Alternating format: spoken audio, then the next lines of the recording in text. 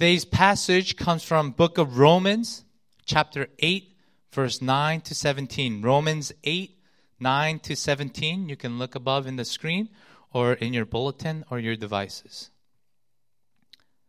You, however, are not in the realm of the flesh, but are in the realm of the Spirit, if indeed the Spirit of God lives in you.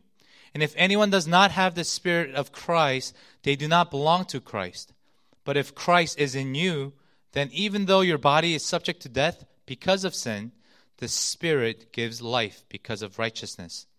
And if the Spirit of Him who raised Jesus from the dead is living in you, He who raised Christ from the dead will also give life to your mortal bodies because of His Spirit who lives in you. Therefore, brothers and sisters, we have an obligation, but it is not to the flesh, to live according to it.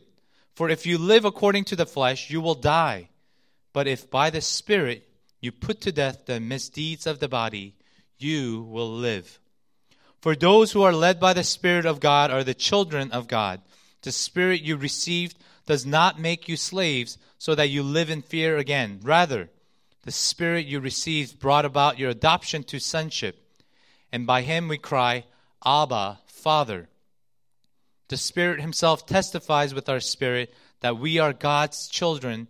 Now if we are children, then we are heirs, heirs of God and co-heirs with Christ, if indeed we share in His sufferings, in order that we may also share in His glory. This is the word of God. Hello, New Mercy. Oops, sorry. My name is Lisa, for those who don't know. I don't speak often. This is my second time speaking, actually. But last time I came up, I went on and on about how I love Virginia. I'm from Virginia. And March Madness is coming soon, and UVA is doing awesome in basketball. And so I decided to wear my orange and blue to celebrate UVA, hopefully. But I realize it's also Syracuse colors too, so don't be confused. But anyway, I'm glad to be here, especially I know it was hard for daylight savings. Losing that hour of sleep is so hard, I know. But just think to yourself, we get more sunlight now. It's going to get darker later, so it seems like the day's longer, right? Yay. Anyway, so today I'm continuing on with the sermon series of identity, with our Lent sermon series, Rethinking You, about identity. Pastor Key talked last week about how we need to define our true identity in light of the right definition of Jesus and His work on the cross. One of the benefits he mentioned was that we can be called children of God. And that's what I wanted to focus on and flesh out today for us. So if you could pray with me, and we'll get started here, okay? Thank you so much, Lord, that you draw us here and that you're interested in teaching us this morning. I pray for your Spirit to give us teachable hearts. But I also pray, God, for your truth to set us free today. I pray that you would enlighten us to know the fullness of what you call us to be and how you call each of us as children of God. Thank you so much, Lord. We pray all these things in Jesus' name. Amen. Okay, I wanted to start today with a story of a little boy. His teachers said about him that he was basically too stupid to learn anything. Back in the day, they used weird vocabulary, so they called him addled. They labeled him as addled. If he were to go to school nowadays, he would most likely been labeled as ADHD because he just couldn't sit still. He always was asking questions. He just continually bothering people in class. It was learned later on that he was actually dyslexic. And so after only a couple months of failing at regular school, his mom decided to pull him out and just homeschool him. As he grew older, he would eventually become completely deaf in his left ear and about 80% deaf in his right ear. He also would be fired from his first 2 jobs he ever had because they labeled him as being too unproductive at work. And then he later on would think to himself, be so convinced to himself, I'm going to invent something. And he would end up failing about 1,000 times in trying to invent something. So if the story had stopped there, what labels would this boy have carried? Maybe he would have been labeled as handicapped, learning disabled, maybe a failure. All these labels he would have carried. But thank goodness the story doesn't stop there, because who am I talking about? I'm actually talking about Thomas Edison. He would eventually go on to invent the light bulb, and actually by the time he died later on, by 83 years old, he had 1,093 patents to his name. This was written about Thomas Edison in the book The Heroes of the Age.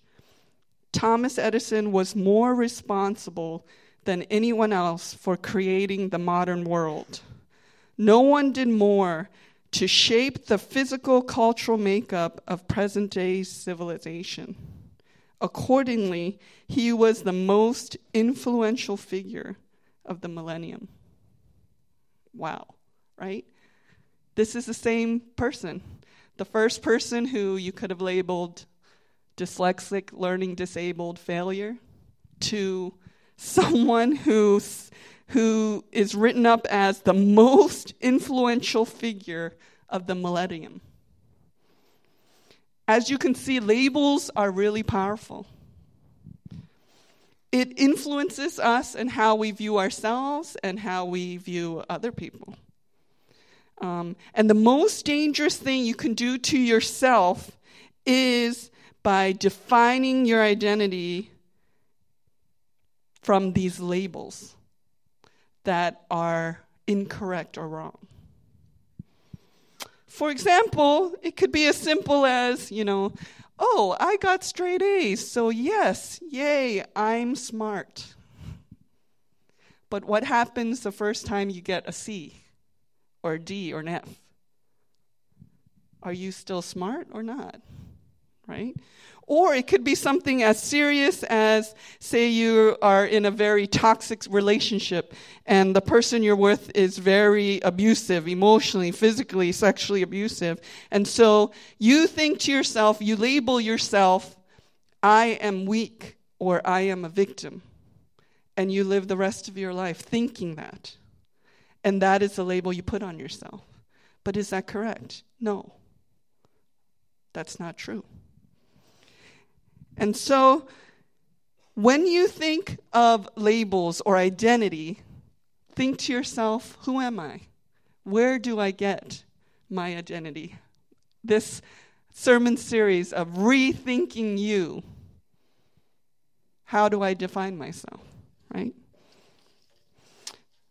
A perfect example of this, I talked about this with my FG last week, but perfect example of labeling yourself incorrectly and it really devastating you is actually, I don't know if you guys know, she's pretty famous, but the UFC fighter Ronda Rousey. My husband is really into UFC. But UFC fighter Ronda Rousey, she was like the top of her game. She was awesome. Anyone who went against her, they pretty much lost in the first round, like within 30 seconds or less. She just like dominated the sport. But all of a sudden, someone named Holly Holmes came along, the preacher's daughter, and she beat her. And it was so shocking. Everyone was so shocked. Later on, Ronda Rousey did an interview with Ellen DeGeneres on her show. And Ronda Rousey admitted to contemplating suicide. And Ellen was so shocked. I'm sure everyone was so shocked.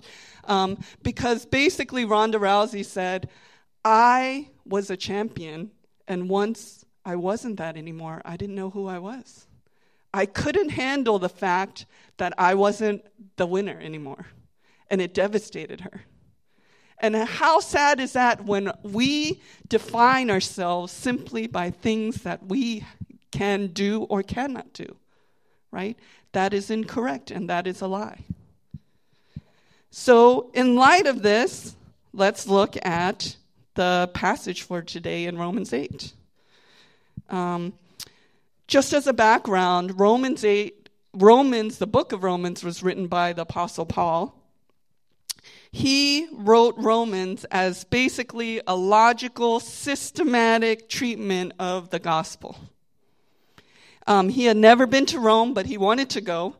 Other books of the Bible, for example, like Ephesians, Philippians, he had actually gone there, so he was giving them practical advice or encouragements to specific people. But for Rome, he had never been to the church in Rome. And so he wanted to basically just give them a solid foundation of the gospel, and so he wrote them this letter. The chapter that we're studying today, actually chapter 8, commentators would say it's actually the climax of Paul's explanation of the gospel. So the theme of even chapter 8 is basically to help every believer understand that there is a way to have absolute certainty of your salvation. And there is a way to walk in victory through Jesus Christ, right? He does this by explaining three things, and those are the three things I'm going to go over today. So, number one, that once we believe in Jesus' saving work on the cross, that our position is forever changed. That legally and positionally, we are now saved. The second thing he goes over is that with faith in Jesus, as a surety of that, as evidence of that, he gives the Holy Spirit to come and live in us. And the third thing is, now that the Holy Spirit is living in us, that Holy Spirit is what helps us to cry out, Abba, Father, and gives us the right to become children of God. So let's focus on the first part. So first thing is our position in Christ. That we now, if you believe that Jesus died for your sins on the cross and that he paid for everything, that we can now live a victorious Christian life. Because why? Because positionally, we are now saved. Paul says, I know we didn't read these verses, but Paul says in the beginning of chapter 8, I'm going to read it for you, verses 1 and 2, chapter 8, verses 1 and 2. Therefore, there is now no condemnation for those who are in Christ Jesus, because through Jesus Christ, the law of the Spirit of life set me free from the law of sin and death. Paul is reminding Christians that now you believe in Jesus Christ, dying for your sins on the cross, you are positionally in a different place, he's saying. You, therefore, have no condemnation. If you see in the rest of the chapter of 8, Paul categorizes only two people. You're either living in the flesh or living in the Spirit. There's no third category for people, for example, who are baby Christians who are struggling, or maybe really good people but not Christians. No, there's only two categories. You are saved or you are not. You believe in Jesus, that he died for your sins, or you don't. Those are the only two categories that Paul says exists. There is no third category. So for him, he's saying, positionally, once you believe in the cross, you are saved and there's no more condemnation. A good example of this is, for you lawyers out there, the concept of double jeopardy. My sister's a lawyer. I'm not a lawyer, but I'll just try to explain that quickly. Most of you probably know. But basically, for double jeopardy, you cannot be tried for the same crime twice. So if, for example, new evidence comes up or a witness is all of a sudden comes saying, you're guilty now, it's inadmissible. It's over. Once the trial is set and the verdict comes and you're proclaimed innocent, that's it. No matter what happens. So, for example, I don't know if you guys saw in the news, O.J. Simpson, supposedly the murder weapon was found. Dun, dun, dun. And in the news, they were saying some security guard had it the whole time, and he thought it was just like a movie prop, and so he kept it. But I don't know. I don't know basically the outcome of the rest, but does it matter? Because no, he cannot be retried for the same crime of killing his wife. He was found innocent. And therefore, no matter what arises, he will forever be innocent for that crime. I'm not saying we're like O.J. Simpson. What I'm saying is that Jesus Christ on the cross died for our sins, past, present, and future. If you believe that Jesus died for your sins, you cannot, God says, therefore, there is no condemnation for you ever again. So what does that mean? What kind of label does that give us if we understand that fully? That therefore now we have no condemnation. It's a powerful thing.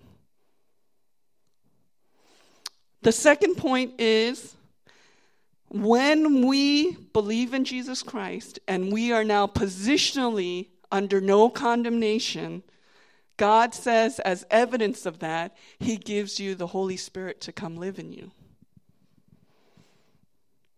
We can stand before God with 100% security. And not only that, Paul says, he has shown us the way to live a victorious Christian life.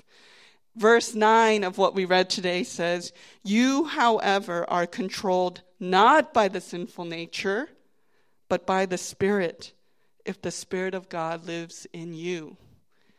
And in verse 11, it says, and if the Spirit of him who raised Jesus from the dead is living in you, he who raised Christ from the dead will also give life to your mortal bodies through his Spirit who lives in you.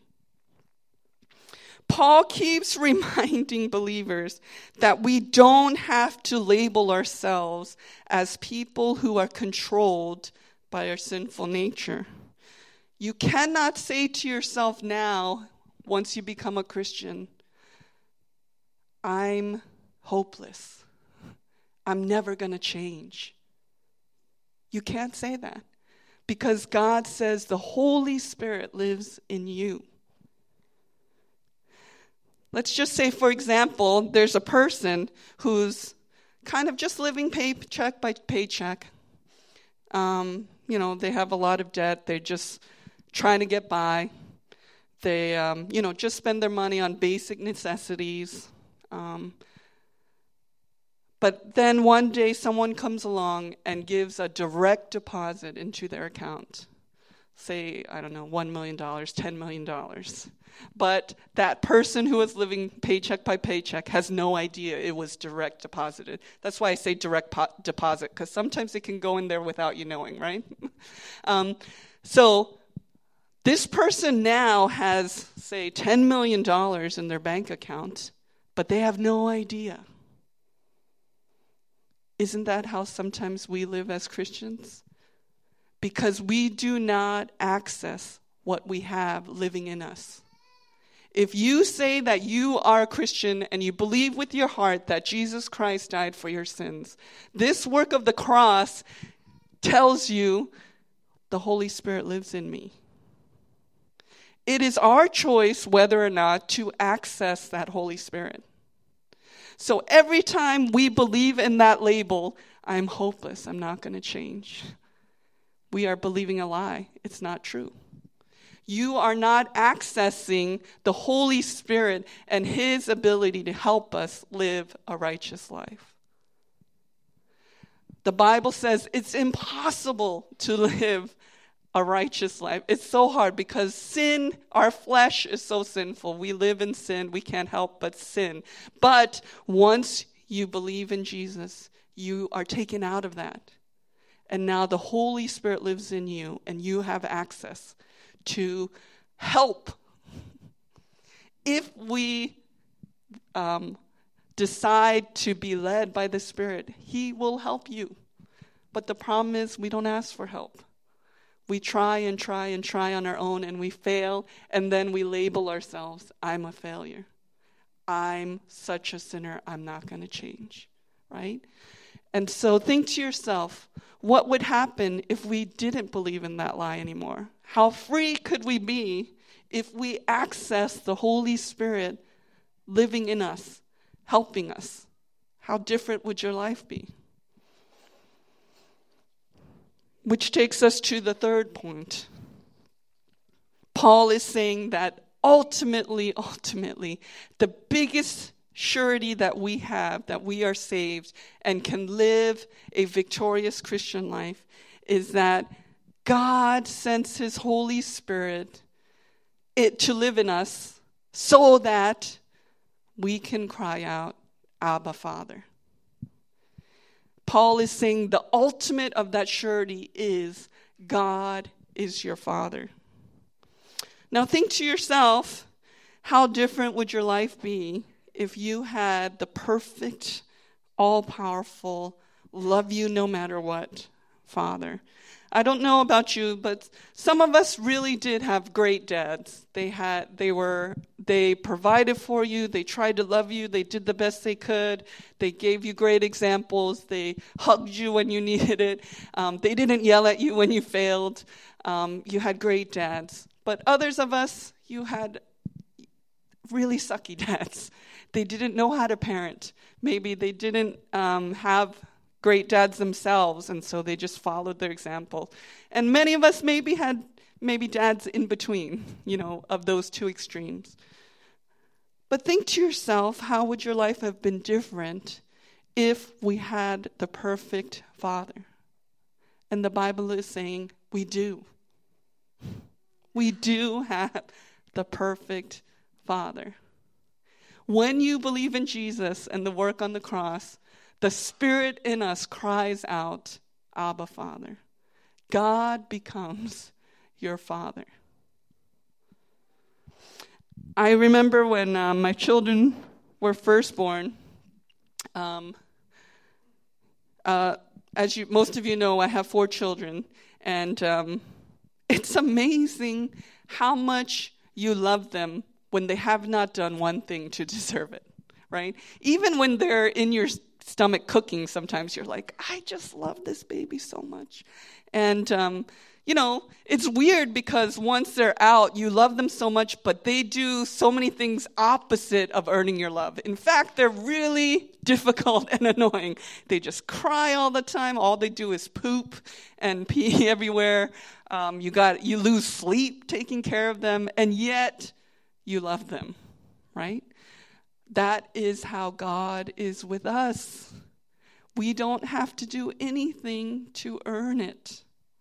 In fact, if we understood the true label that God is my Father, then we can even understand things like discipline.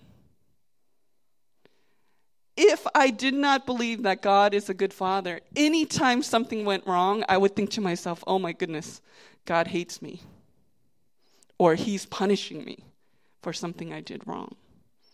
But if I believe that God is a good Father, perfect Father, every time something went wrong or God didn't answer my prayer, I would think to myself, God is disciplining me for my benefit. So, for example, when my oldest son, he's 15 now, I remember distinctly the first time he lied to me. I was like, oh my gosh, my perfect little boy, he lied. And he was young, and so it was so blatantly obvious that it was something to the fact like, did you make this mess? And there was no one else around, just me and him. No, I didn't do it. I was like, what? It's so obvious he did it, but he just lied to my face. And I remember thinking, wow, I got to discipline him now. He's not as perfect as I thought. Oh, no. But I never once thought to myself, he sinned, now I must disown him. He lied to me, you're not my son anymore. Did I ever think that once? No. Because even though I'm not perfect, I'm not the perfect mother, I love him. And as a natural parent, I discipline him to help him. Sometimes I even withhold things to help him. Sometimes I even take away things because it's going to hurt him. And that is the same way with God. He is the perfect Father. And so he disciplines or he takes away, he withholds or he gives, all for our benefit. Verse 15 and 16 says, "For you did not receive a spirit that makes you a slave again to fear, but you received the spirit of sonship, and by him we cry, Abba, Father. The Spirit himself testifies with our spirit that we are God's children." So think to yourself, what labels have I put on myself? Is it based on what Christ has done on the cross? Or is it based on something you've done or not done? The enemy is very subtle, and he helps us believe things that are not true because, say maybe you made a mistake once, I guess I'm that person now. Say you shoplifted and you got caught. I'm that person with a record now. And you constantly live with that. Right? But God doesn't want you to do that. He says, I have sent you my Spirit, and my Spirit will help you cry out, Abba, Father. And it's interesting because Paul uses a very informal way to address God. He doesn't use the formal like Yahweh or, Father, the very formal language, but he says Abba, Father. It's like daddy. We have a daddy God that is interested in us. And he wants us to call him Abba, Father. In fact, the whole Bible is written to talk about God's pursuit of this relationship with us. I remember thinking in my own life when I was younger, my father, he actually passed away when I was 13. And so I grew up thinking, I'm that girl who's orphaned. I don't have a dad. And I thought to myself, that affected how I viewed myself, how I viewed many situations. In fact, like my mom, she was a very devoted Christian. And so when my father passed away, she had a hard time. And so she spent most of her time at church praying. And so in my mind, basically, I was like shaking my fist at God. God, you basically stole both my parents. One, because he passed away. The other, because all my mom does is go to church and pray. And so in my mind, I was thinking, I am an orphan. That's how I labeled myself. And then, as I was growing up more, I'm the middle child. I have two older sisters, a younger brother and younger sister.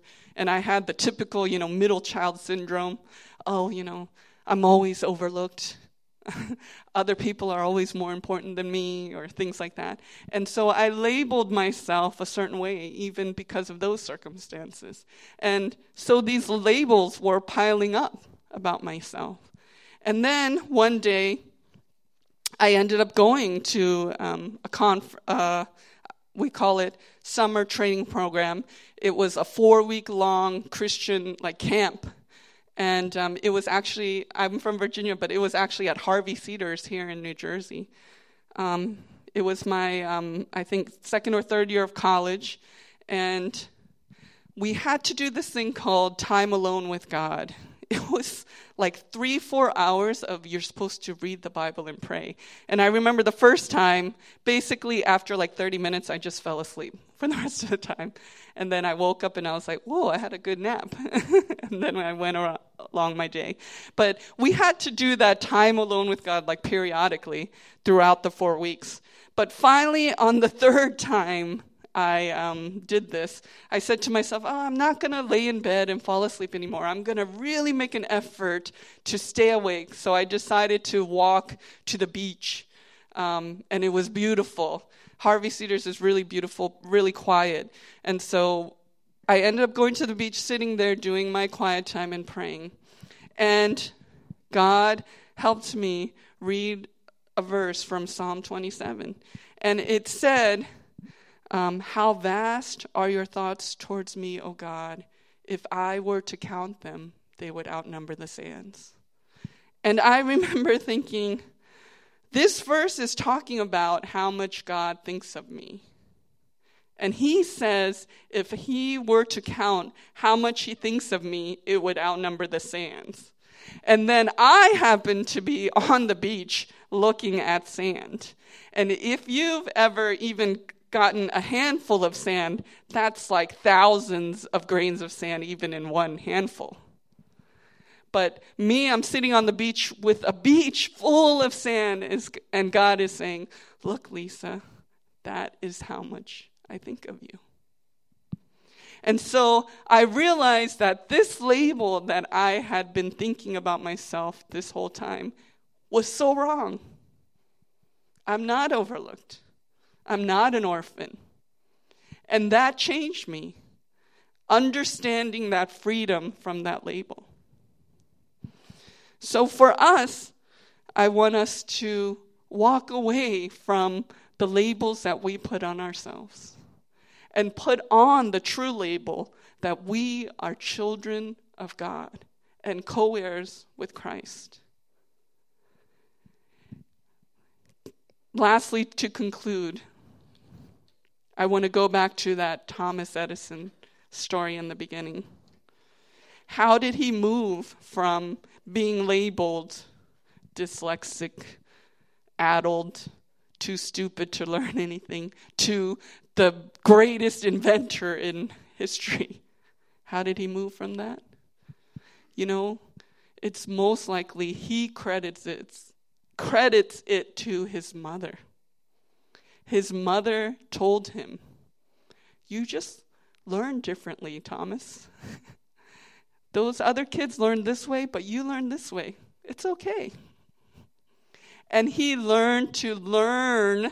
He trained himself to learn through asking. He was just so curious. The biographies about him is he was just curious about everything. He would ask questions about how things worked. And she was patient enough to help him learn in that capacity. So she literally ripped off that label for him and said, you're not too stupid to learn anything. You're not learning disabled, Thomas. You just learn differently. And so it trained him. It helped him to go beyond that label that other people had put on him. In the same way, we, New Mercy, I hope and pray, that we would each have a true label, the right label. The Bible says, when we learn the truth, it will set us free. I pray this morning that we will be set free from those labels. Let's pray together.